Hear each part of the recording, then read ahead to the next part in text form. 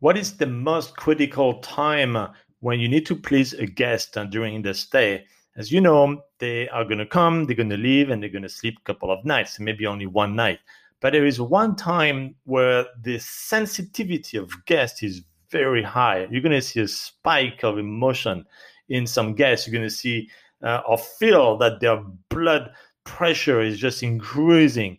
And when is that? It is the very, very first time they open the door of your unit. It's either going to be, wow, this is amazing place. Look at the value we got for the money we spend. This is awesome. Or this is, no, this is not good. The AC is not working. The first second we're in, I saw a piece of dust in the corner of the second basement. I saw an ant running outside. So they could find something that just really pisses them off. And they're going to tell you that, believe me. They're not going to keep it for themselves.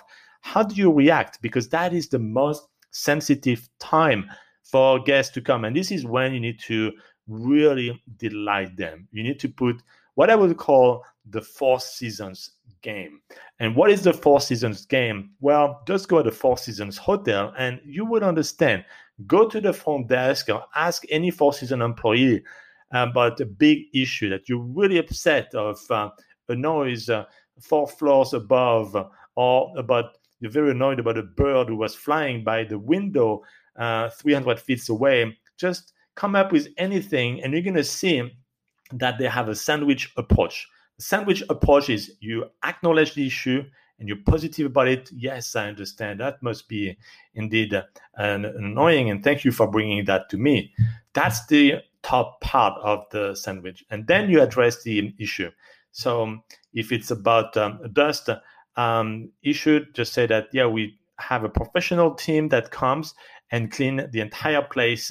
And we have actually a 30-point inspection of the place, and they're professionally trained, and we actually take photos of every single unit to make sure that they perform an excellent service, and actually we sanitize the place with XYZ method.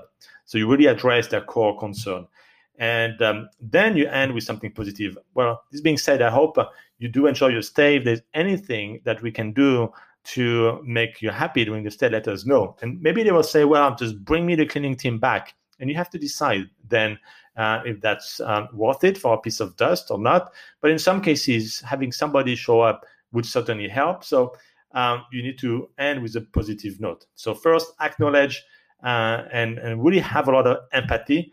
Then solve the problem, or make sure you give them the meat, the confidence that you're really taking the actions on a regular basis to make sure that this happens. And then end with the next step / positive note. Like, do you want us to bring another cleaning service on site? If so, let us know when. And we hope you enjoy your stay, and that feel free to contact us if you have any issue. So you get it. It's a sandwich method, also called the Four Seasons game.